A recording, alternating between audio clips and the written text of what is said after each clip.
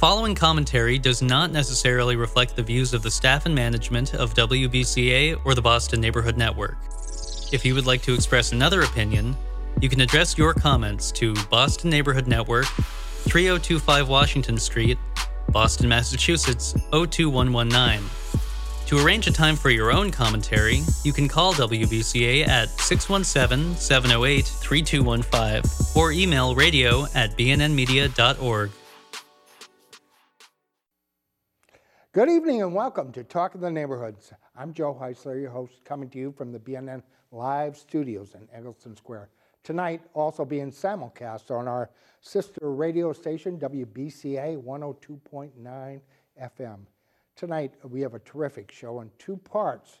First up, we'll preview the upcoming presidential primary. That's right. You haven't heard too much about it because there's not a lot of competition, but this coming Tuesday, March 5th, is the one of the Super Tuesday states here in Massachusetts, and we'll talk with a couple of veteran Democratic political strategists, including, of course, the chairman of the Massachusetts Democratic Party, Steve Kerrigan, and veteran Democratic campaign strategist, Steve Bilafer.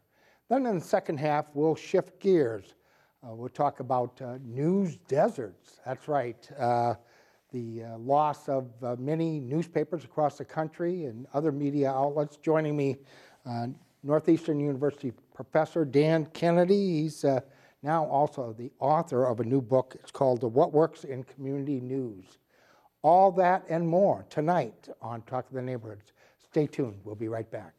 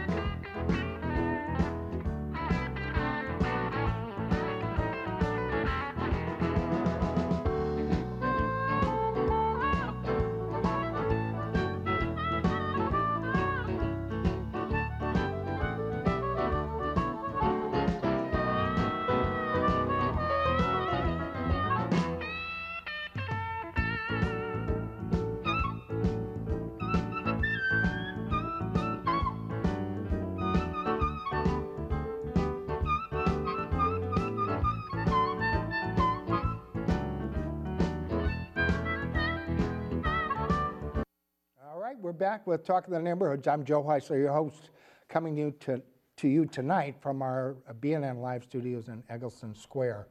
And tonight we preview the upcoming March 5th Super Tuesday primary, presidential primary here in Massachusetts. Not a lot of talk about it, but it will have significance as we go forward, as we get closer to the general election, and of course the final primary results. And I'm very pleased to have joining me tonight two political experts. First up, on my far right, your left, he is Steve Kerrigan. He's the chairman of the Massachusetts Democratic Party. Steve, nice to have you here. Thanks for having me. And his longtime friend and colleague, Steve Bilafer, who's a veteran Democratic campaign strategist, and thank you both for coming in tonight. Great to be here. Thrilled to be here. Well, and enjoying themselves. Well, what should we look for in Tuesday's presidential primary? President Biden's only both opponents, I think that were on the ballot, have withdrawn. Marianne Williamson. She re-entered the race. Oh, she re-entered. Yes, after getting 3% in Michigan the other day, she unsuspended her campaign, so she's back at it. She's the only candidate I've known who got 3% and thought, you know what, I should get back in. There's more to do.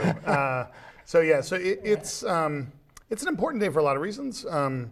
First, it will take both parties a huge leap closer to what we already know what's going to happen, which is a general election matchup between President Biden and former President Trump.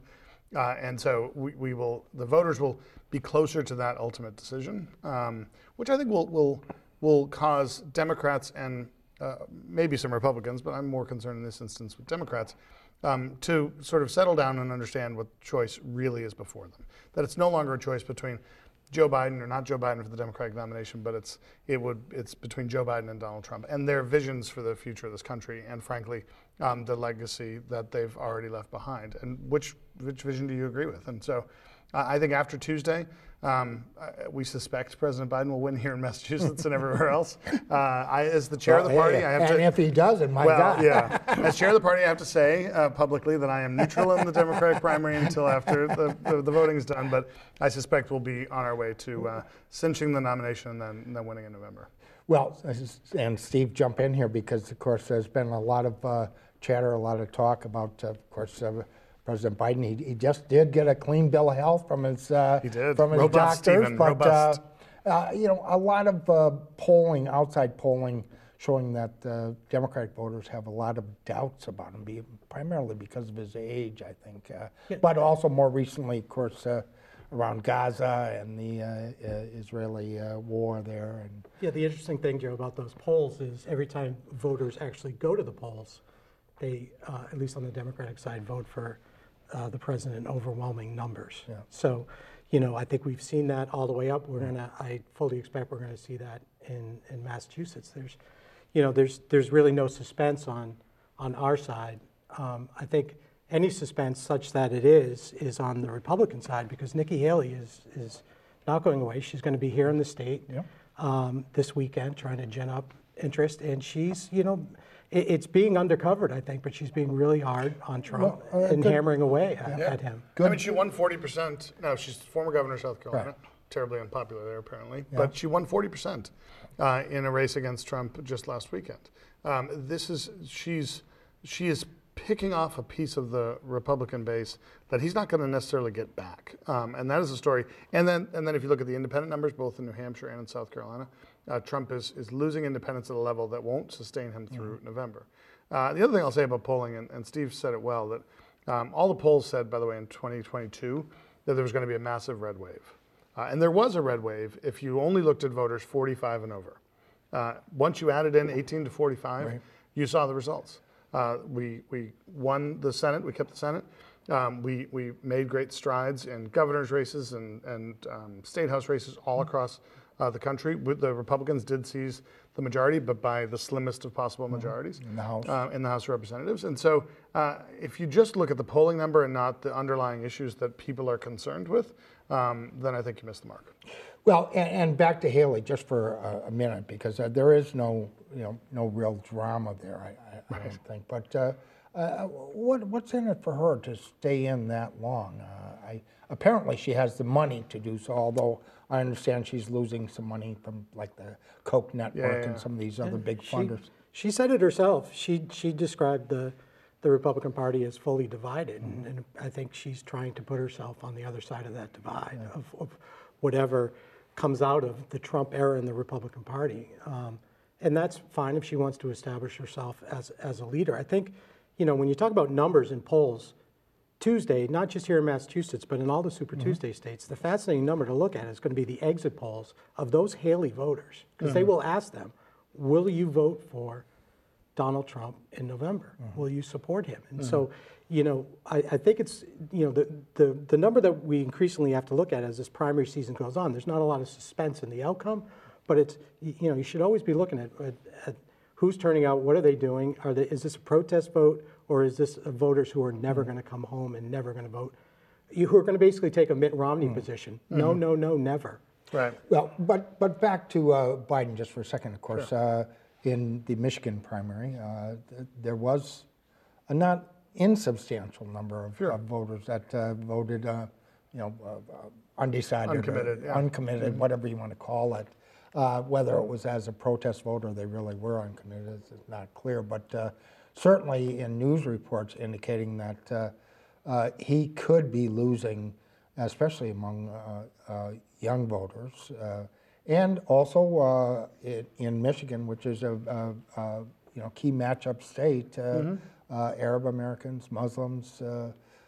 Is that a concern going down the road? And the latest NBC poll showed Trump winning by a margin, increasing his margin, actually, I think like by 5%, still within the margin of error. So I would say, of course, there's a concern when you're not garnering as many votes as you possibly can. I don't want to, I never presuppose why somebody voted a certain way. Lots of folks have made clear why they voted uncommitted in Michigan and why some may do so in other states. But what you can, it's easier to do that in a primary where the leading candidate is facing really just token opposition. I firmly believe, and I've believed this throughout the course of the campaign, that the closer we get to that that binary choice of Biden versus Trump, despite your feelings on a particular issue or a policy matter, folks will come to realize that having the leadership of Joe Biden, as imperfect as it is, because we're all imperfect, is far better than having a wannabe dictator, narcissist, autocrat in waiting in Donald Trump. And so I do feel like people will come home. There are folks who are dissatisfied with the president's foreign policy or with a number of other policy initiatives of his, and they're going to make the decision they're going to make. Have you seen the president lately? We saw him when he was here in town in December, In December. And any sense that he's losing his edge, so to speak? No, he was sharp as he's, he was sharp as he, I mean, I've known him for a number of years because I worked in the Senate and then worked for he and President Obama, and he didn't miss a beat. And he's ready for this campaign. He understands what's at stake in this race. He doesn't believe that the presidency is a vanity exercise. He believes it's a solemn responsibility and an opportunity to make a difference in people's lives. And what I would just suggest to folks is do as the president suggests, which is always don't compare him to the almighty, but compare him to the alternative. And the alternative here is a person the likes of which we hope never to see again in the United States. Scary. And that's Donald Trump. It's a very scary prospect. Which has raised an interesting point, and Steve, you can jump in as well. What do you tell your friends that people scared to death that Trump is going to get elected to another 4-year term, and who knows what that brings with it? But what do you tell your friends? Pack your bags. Vote. Get out and vote and bring 5 people with you. Right?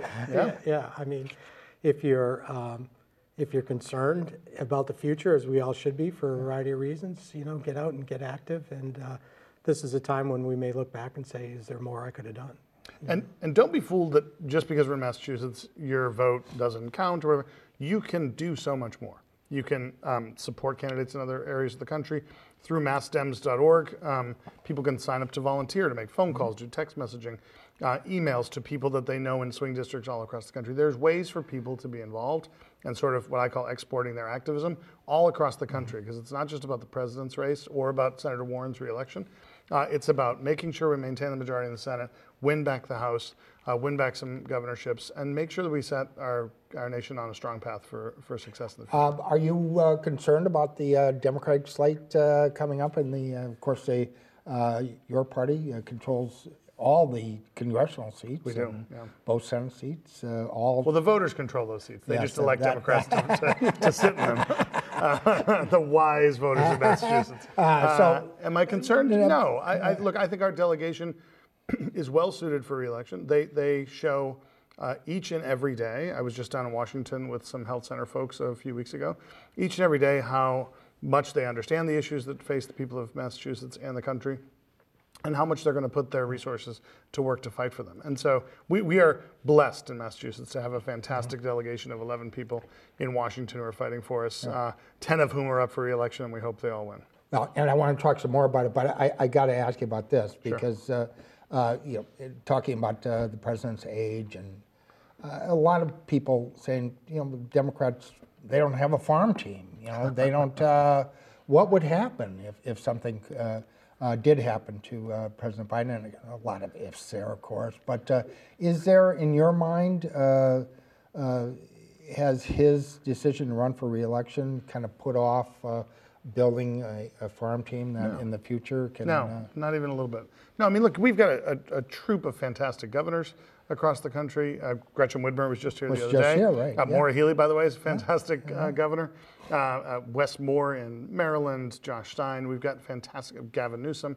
We've got some fantastic members of the cabinet, and Pete Buttigieg, who has already run for president, and I suspect we'll probably do it again at some point. But we've got a fantastic group of folks who understand more than anyone probably, that re-electing Joe Biden is the most important thing that we need to be doing for the future of our country.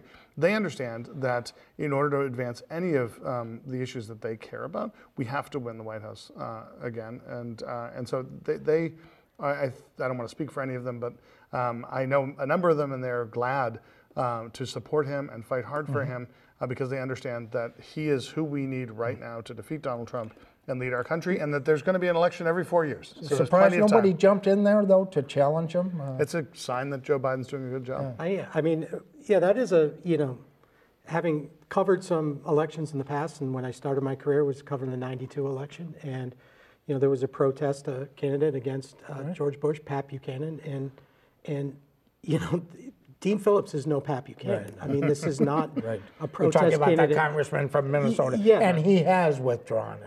He is also still in now. Oh, yes, he is. Wow. He got 2% in Michigan. But, for all this media talk and pundit talk and annual hand-wringing or quadrennial hand-wringing about, that you haven't seen that protest candidate. And, teens, 13, 14, 15% of uncommitted in Michigan is not someone going into New Hampshire and pulling off an upset, so you haven't seen that. I think what you're seeing is voters in the Democratic side coming off of the president in the 80s, 90s%, and they're ready to get behind Joe Biden in the fall. To the question about the farm team, I thought it was fascinating because I saw an interview on CNN and all the governors. They must have been the National Governors Association, but they had a group of women governors on. And it must have been 8 or 9. 8, and it was a fantastic picture for the Democratic Party and for America to see. Is there no presidential primary this year? That's not always the only way to build a farm team. You have people who are in jobs, making key decisions, leading in very serious ways all across the country.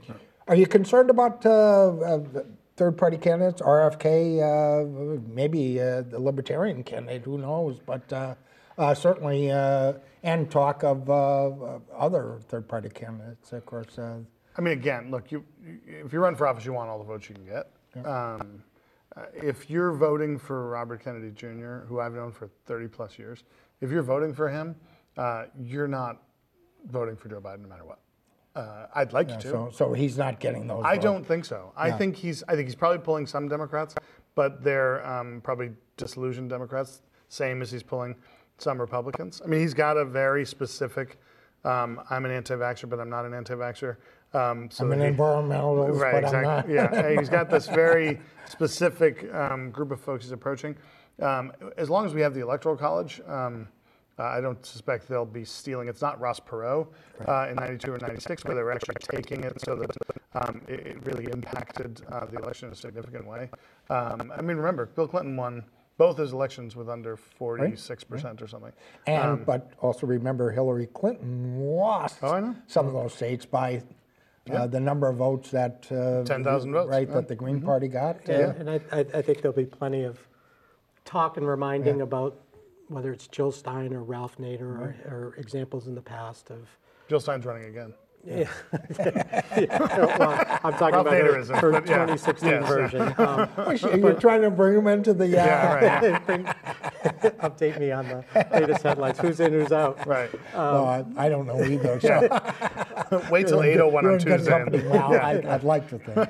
But the story of this election is going to be the stakes of the election, and the stakes are higher than they've ever been in terms of the future of our democracy, and so this is not a year to throw away your vote on a protest or a these fringe candidates. And that urgency will increase as we get closer and closer. Yeah, as I've been saying this for months, that I do feel like most voters in America are Donald Trump and Joe Biden their ideal candidates. Probably not. And polling would suggest that. But as they get closer to that binary choice, which I think Tuesday is a big step toward that. I know President Biden will just be a couple of hundred delegates away from securing the nomination. And if you throw in the DNC members, he's probably already there. President Trump will be pretty close. It's no longer a theoretical conversation about can we replace this person with that person. It's those two men. And we have to decide as a nation what we want the story of this election to show, not just to us and our kids, but to the rest of the world. And I do think, and I encourage folks to really give a lot of thought to the choice they have to make in November. This is one of the longest general elections that we're going to have, which gives people an awful long time to really understand what's at stake. And I think Steve's right, that's the big story. And possibly fit some trials in between. Again, talking with Steve Kerrigan, the chairman of the Massachusetts Democratic Party, and Steve Bilafer, a veteran Democratic campaign strategist. We've got just a few minutes left. Isn't it, the tendency, of course, is if you're a Democrat or you're leaning that way, you vote for anybody but Donald Trump. And so I'm guessing, for those that,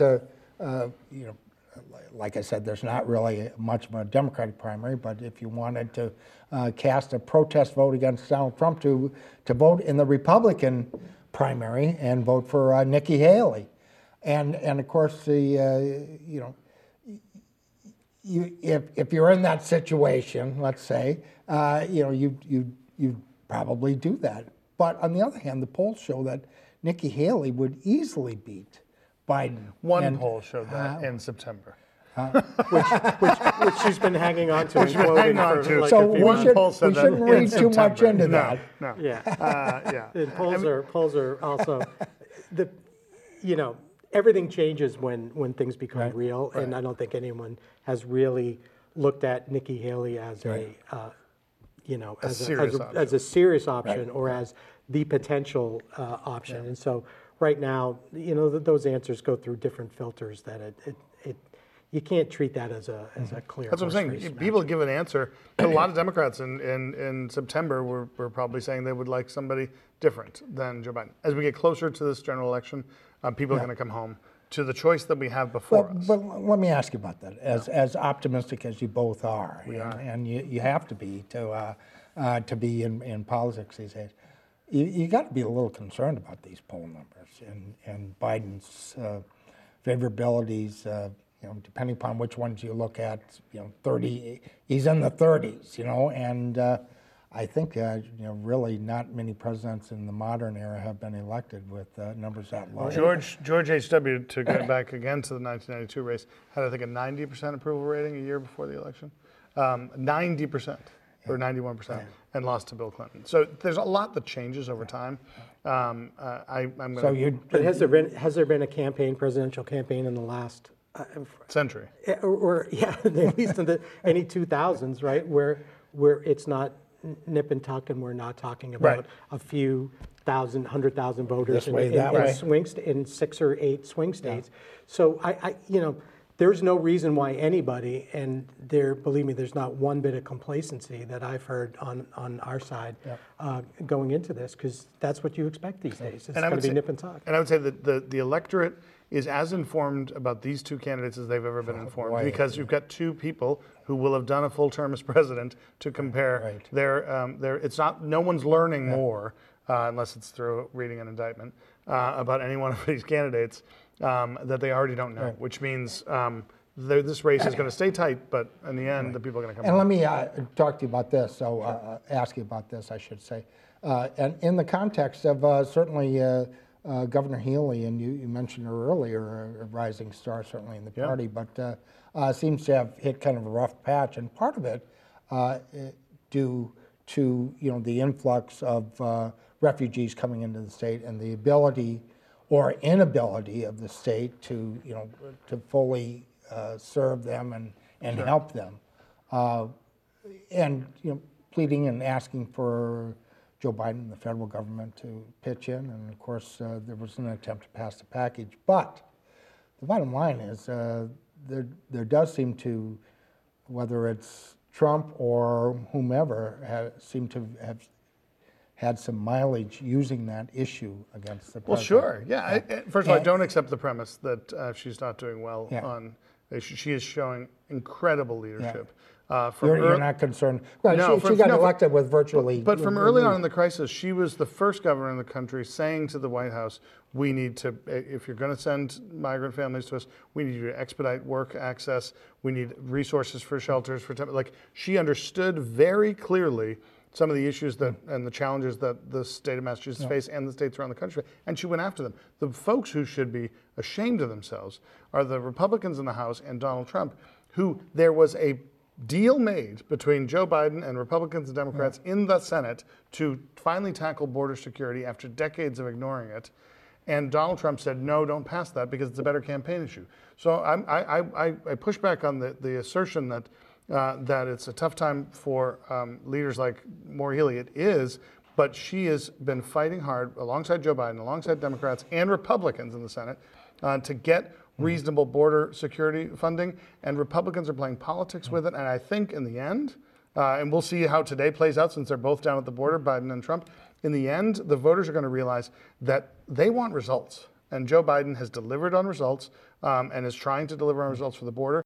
And you compare his record over 4 years with Donald Trump's record over 4 years, and Joe Biden should win the election every day of the week. Well, you remember. And last but not least, I got to ask you, talking about, and Steve, you're a suburban guy, and so you saw the results of the, you're exurban, I think. Very you rural. might be right. The results of the election in Milton for accepting or rejecting the MBTA zoning law. Yeah. And does that kind of thing hurt Maura Healey at the end? And of course, the Attorney General is now threatening to sue Milton as well. Yeah, I don't think so. It's within the principles that she's established. And look at that was a town she won by 30% or whether more. it's the migrants or whether it's a housing crisis, she's shown an incredible ability and to step up and take on tough issues, which I think people recognize. Yeah. And no matter where your views are on immigration or housing or local zoning issues, I mean, we have a housing crunch. We have a housing issue crisis in this, in Greater Boston, and you have to step up and address the supply issue, and that's what she's trying to do. And so if it means dragging a few communities over the line, she's going to stick to her guns, and I think people will give her credit for that. Yeah. She's working to solve the problems. You're both hopeful. It's been a rough stretch here. A lot of divisiveness and some say bitterness. And January 6th is a perfect example. But so as I go across the Commonwealth, I am more and more hopeful every day because people are engaged in government at a level that they weren't before. Engaged in politics. They may not agree all the time with me on every issue, or the governor or the president, but people are engaged, and that's what we need. We need people who are coming to the issues that we face as a society with an open heart and an open mind and a willingness to pitch in and help make a difference. And when people are willing to do that, then I'm optimistic. I really hope that things change in Washington and the tenor of our politics change. It wasn't like that when I worked there years ago, and I have a sneaky suspicion that we elect the right people down there, and we can turn things around. Very interesting. Yeah. Steve Kerrigan, chairman of the Massachusetts Democratic Party, is former colleague and friend, Steve Bilafer, a Democratic campaign strategist. Yeah. And who said friend? Be careful what you say. Joe, after this, we're launching the podcast. Steve's. Thank you both for coming Thanks in. for having us. Appreciate it. And when we come back with more of Talking the Neighborhoods, we'll shift gears and talk about how about news deserts. That's right, the loss of many respectable newspapers and news outlets over the past few years, due in large part to the influence of social media. Talked to Dan Kennedy, a Northeastern University professor and now the author of a new book about what does work in community news and what's the future of the Fourth Estate. All that and more when we come back with more of Talk to the Neighborhoods. Stay tuned. We'll be right back. Friday, Boston Public Library Career Services presented the Multi-Industry Job Fair at Roxbury's Bowling Building, a collaboration with the City of Boston, Mass Hire Boston, and Youth Build Boston. It's important to hold job fairs because employers are searching for people, particularly post-COVID, and it's nice to bring talent together with people seeking talent. We focus on construction for Boston residents, women, and people of color, but we have opened it up to multiple employers. 5 of the 25 or so unions are here today, along with the Post Office, Power Corps, and about 30 other either training programs or employment services. Well, it's a pretty incredible opportunity to have so many different positions available within just one room. It's pretty user-friendly, and it's allowed me to just get information about a dozen different positions over the course of 15 minutes. City residents, women, and people of color were encouraged to attend and create connections with organizations offering job and career training in the green industry, construction, transportation, higher education fields, and more. This is a great place for you to come out and for you to look in the community to get help and the resources that you wouldn't normally have access to be able to see the people that you would possibly be working for, to be able to ask the questions that you need to ask. This is a great opportunity to be able to come down and actually meet the people, opposed to being on a computer, as opposed to being like in a network center. It's always good to meet the actual employers so you can be able to ask the questions and get the actual responsibility of which it is that you want to do. Career services were available from Harvard University, Franklin Cummings Tech, United States Postal Service, and more, as well as apprenticeship programs in engineering.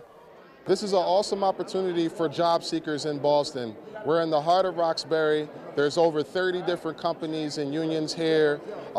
Plenty of opportunities for diversity and inclusion. We have different translators here also to help people who have different language barriers.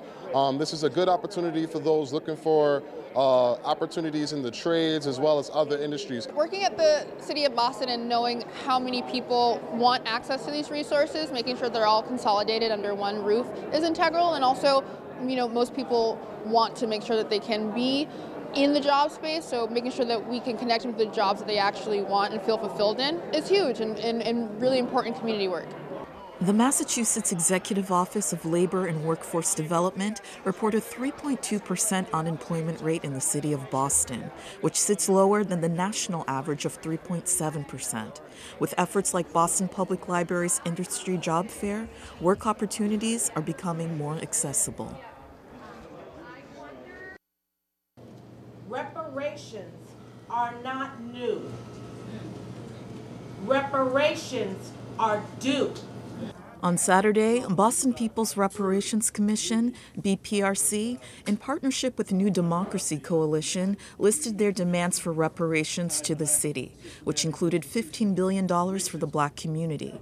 The press conference marked the first time the grassroots organization specified a cash payout amount. We're mindful that a $15 billion ask is an enormous ask, but it's not enough. So this is the initial ask, and we need to figure out how over generations the reparations, the remuneration process in the city of Boston continues. It's just not about this generation. It's about the generations coming. We're pleased to have a 4-year-older in our audience during this meeting. Reparations should be about her, too. Members of Boston City Council, including Councilors Tanya Anderson and Council President Rupsi Louis-Jean, stayed for the community meeting at BPRC's new permanent home at Dudley Cafe.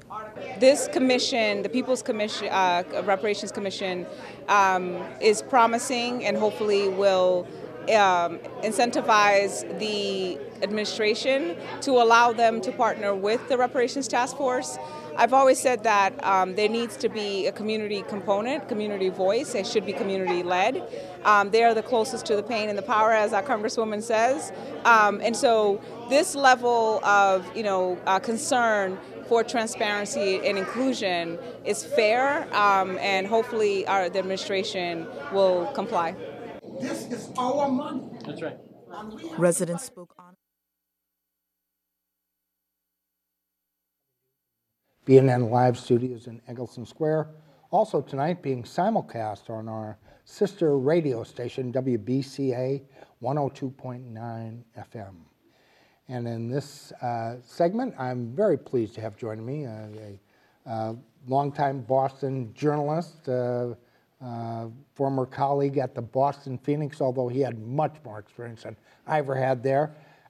Now, of course, a professor, a noted professor of journalism at Northeastern University. He is also a national media commentator on Media Nation, his blog, his website. I think that's how you refer to it. And now, most recently, his latest book on the future of news, community news in particular. And his book is What Works in Community News, Media Startups, News Deserts, and the Future of the Fourth Estate. Dan Kennedy joins us. Thank you, Joe. Nice to have you here. Thanks so much. Good to see you. It's been a while. Good to see you. So nice of you to join me. Well, the news business has changed an awful lot from back in those years. You were, of course, the media critic, coverage for the Boston Phoenix. Must read. I read it, faithfully for years and years. What has happened to the news business? I mean, even the venerable Boston Globe, which was once the 800-pound gorilla in the Boston news room, is not what it once was. So where did this degradation of the news business start? Well, the Globe, I guess, today is the 500-pound gorilla because they're doing pretty well. Yeah. They really are. Well, what Ellen Clegg, my co-author, and I looked at is... Former Globe editor. Former editor at the Globe. What we looked at was, we looked at the rise of independent local news to try to fill the gap created by the collapse of legacy local newspapers. And you asked what went wrong. We really look at three things. First of all, Craigslist came along and wiped out all the classified ads.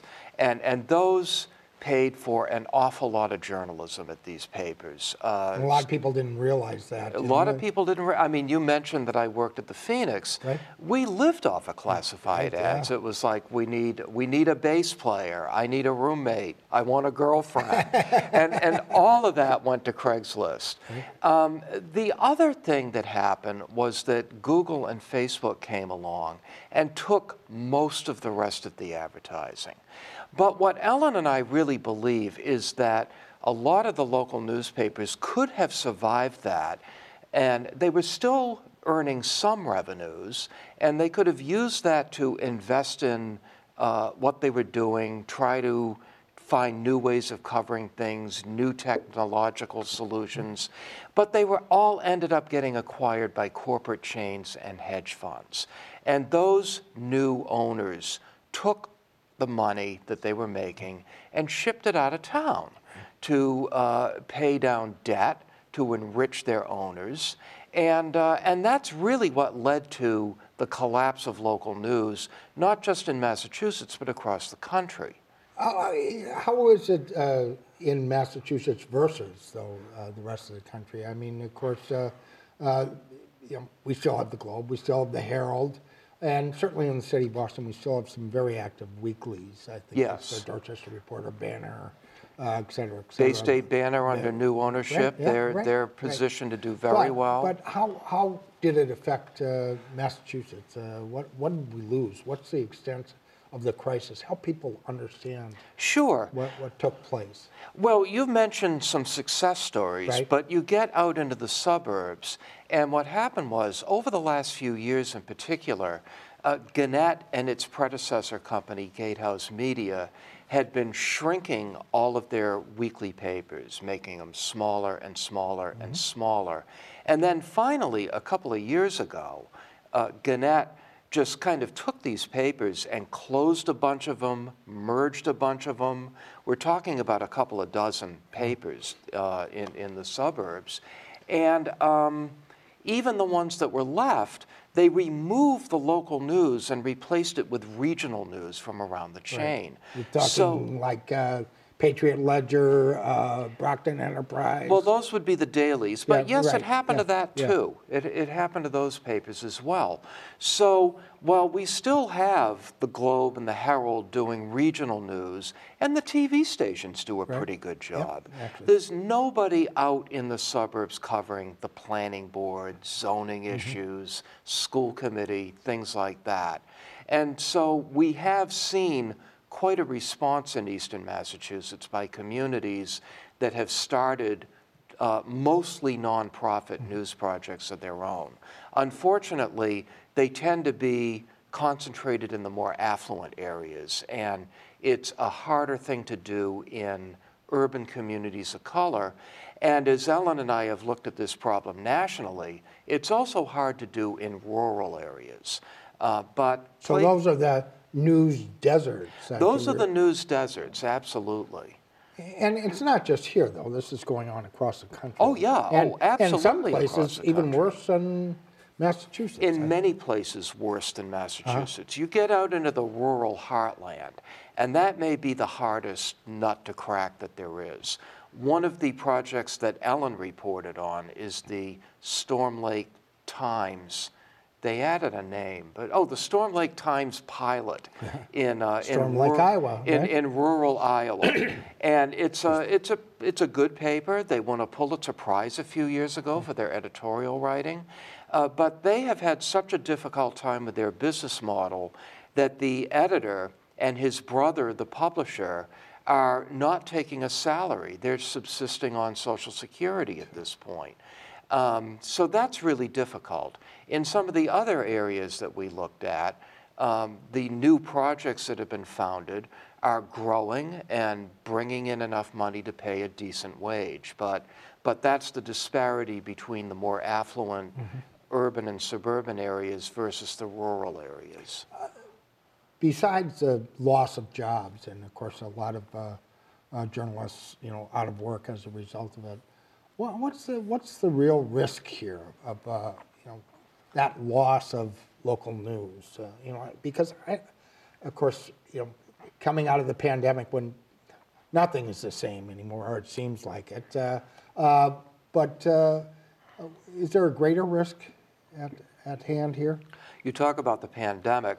I was actually out in Mendocino County, California, reporting for the book on the Mendocino Voice, which is an interesting little hyperlocal website. And I was there in the first week of March 2020. Wow. I didn't think I was going to get home. And we had to shut down the book for a year before we started working on it again. Yeah. So when you talk about what's lost, a lot of things are lost. But studies show fewer people run for office.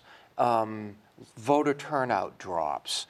One of my favorite findings is that there's something that Ellen and I call a corruption tax, and that is if town officials, city officials, want to borrow money to build a new fire station, a new middle school or whatever, they end up having to pay a higher rate of interest if there's no reliable source of local news in town.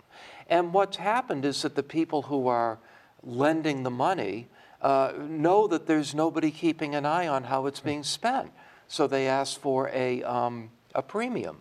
But we think that the most serious problem that occurs is that people want news, and they just gravitate toward national and international news.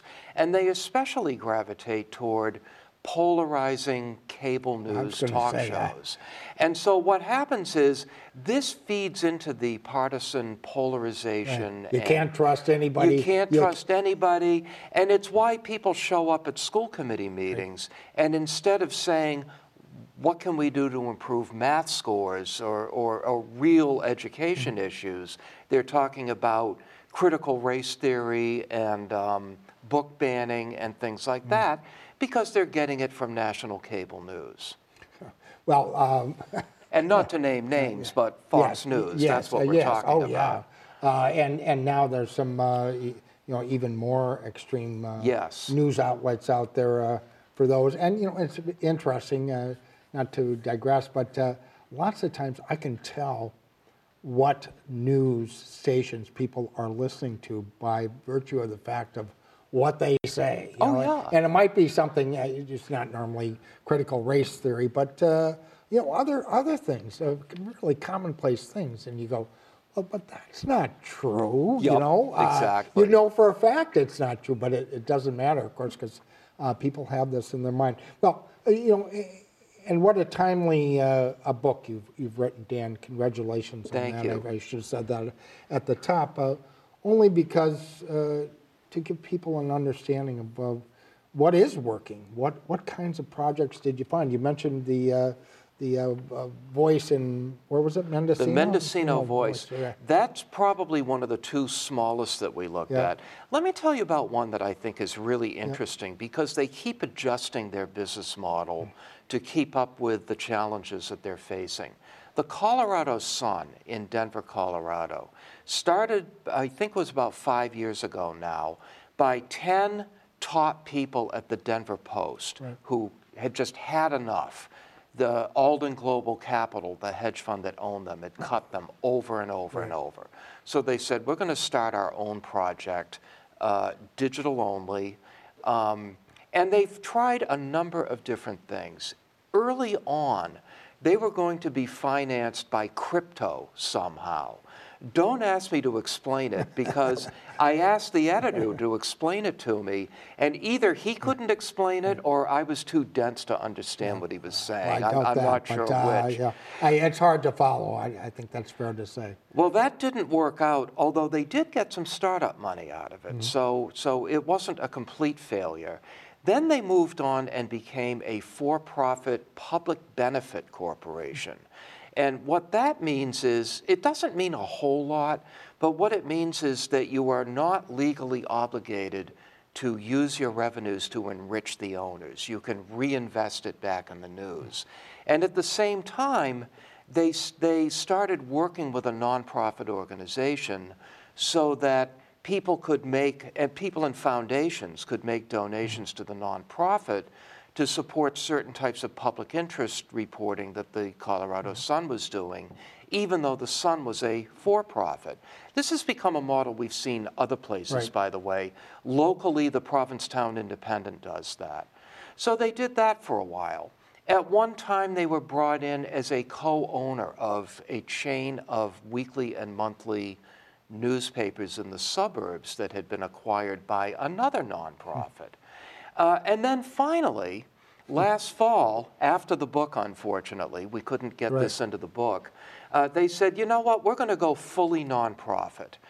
Trying to explain to people that we're a for-profit, but you should give to the nonprofit, it was just getting to be too complicated. So we'll become a nonprofit. They're unwinding their relationship with the suburban papers. But what I love about it is they're very fast on their feet. They see where the opportunity is, they see what direction things are going in, and they go there. They're up to about a couple of dozen journalists, which makes them one of the largest in the state, and they pay a living wage. They absolutely are dedicated to that. Better. What, in terms of saving some of these newspapers, and again, part of it, they were just gutted by, hedge fund owners and that kind of thing. But you mentioned a couple of things, and how big a part. I keep thinking, I know I've seen some places, GoFundMe pages, but philanthropists helping pitch in. How important of a role have they played? And do you see the future, though, of the news business kind of in the nonprofit sector? The Globe is, of course, for-profit, so is the Herald, but we're talking about smaller papers here, smaller news outlets. The Globe is a for-profit, and they're profitable and growing. But yet at the same time, there was a question for a while. Well, yes, it was. Well, there was a time when even the New York Times was thought to be about to go out of business, and now they are the 800-pound gorilla. But even the Globe has certain programs where there are nonprofits that support some of their reporting. You know, what Ellen and I found is that nonprofit does seem to be the most reliable way to generate the revenue that you need to operate a news project at this point. That's good and bad. Frankly, we think it's important that new for-profit models of journalism be developed. I think you need a diversity. Not everything can be supported by foundations and membership donations and readers like you. It's a great model, but we think that there needs to be more than one model. We're seeing national philanthropic efforts at the moment. There's a big effort by over 20 major foundations called Press Forward that's going to be putting $500 million into local news over the next 5 years. By the way, that sounds like a lot of money. It's kind of a drop in the bucket. What we really believe is that this money has got to come at the local level.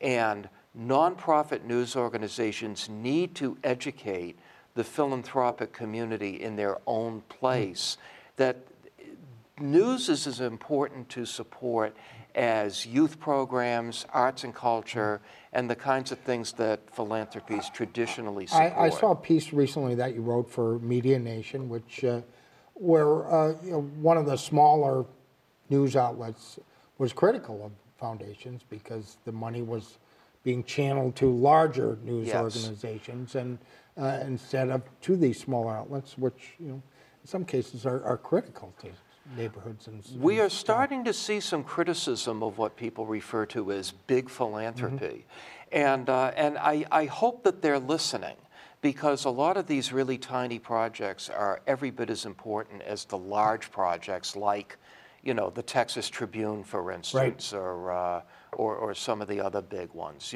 They need support. The Baltimore Banner would be another example. And what about the role of government? Because I know you've written about that as well. And talked about it. I don't know if it's covered in your book. I didn't see that part a little bit. A little bit. We didn't get into it in any great detail because we were more interested in focusing on the success stories. But maybe a bit more controversial because, you know, but on the other hand, some people would say it's a you know, much needed use of public funds. Well, it can compromise the independence of a news organization once government money gets involved. There have been ideas for tax credits for subscribers, for local advertisers, for publishers in order to hire and retain reporters. That seems to be protected enough from interference that it might be worth giving a try. In California and New Jersey, and we did write about the New Jersey experiment, there's tax money that's been set aside to support local journalism. And of course it raises questions about independence, but it's also supporting some important public, an important public good as well. Well, Dan, you might be one of the most clear-eyed journalists I've ever known, and I appreciate all the work you do. Look into your crystal ball now, and what does the news business look like 5, 10 years down the road, especially after all the changes that we're going through? Well, I mean, since we're talking about local news, I'll talk about where I think local news is going.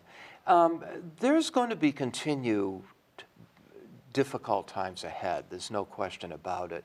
So many local newspapers, and we don't have to be talking about newspapers, but generally speaking, that's what we're talking about, are still held by these corporate chains that keep squeezing the life out of them. And I think they're going to continue to shrink them and close them. But at the same time, I've been following this space for 15 years now. And for a long time, you'd see a few of these projects here and there start up and do well. The last few years, it's been like, you know, the hockey stick graph. It's just exploded. And there are hundreds of these projects now. We could have written about any one of them. And we think that growth is going to continue. We hope that at some point it would be great if every community had its own independent local news project. Of course, there's always a question about the quality of it, because nowadays, they say everybody with a cell phone is a cameraman, is a journalist, but not everybody is a journalist. Well, you and I go back long enough that we know that that the papers that were around back in the day, not all of them were so great either. No.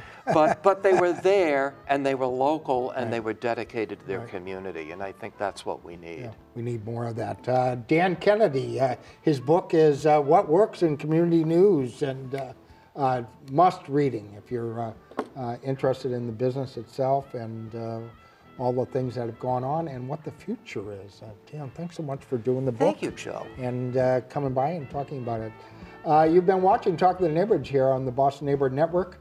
We'll be back in 2 weeks from tonight with a preview of the annual Patty's Day breakfast. Joining us, Senator Nick Collins is scheduled to be here.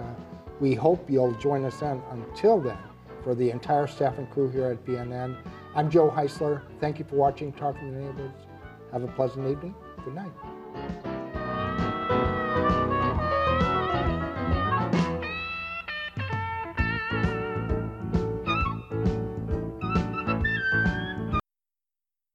The preceding commentary does not necessarily reflect the views of the staff and management of WBCA or the Boston Neighborhood Network.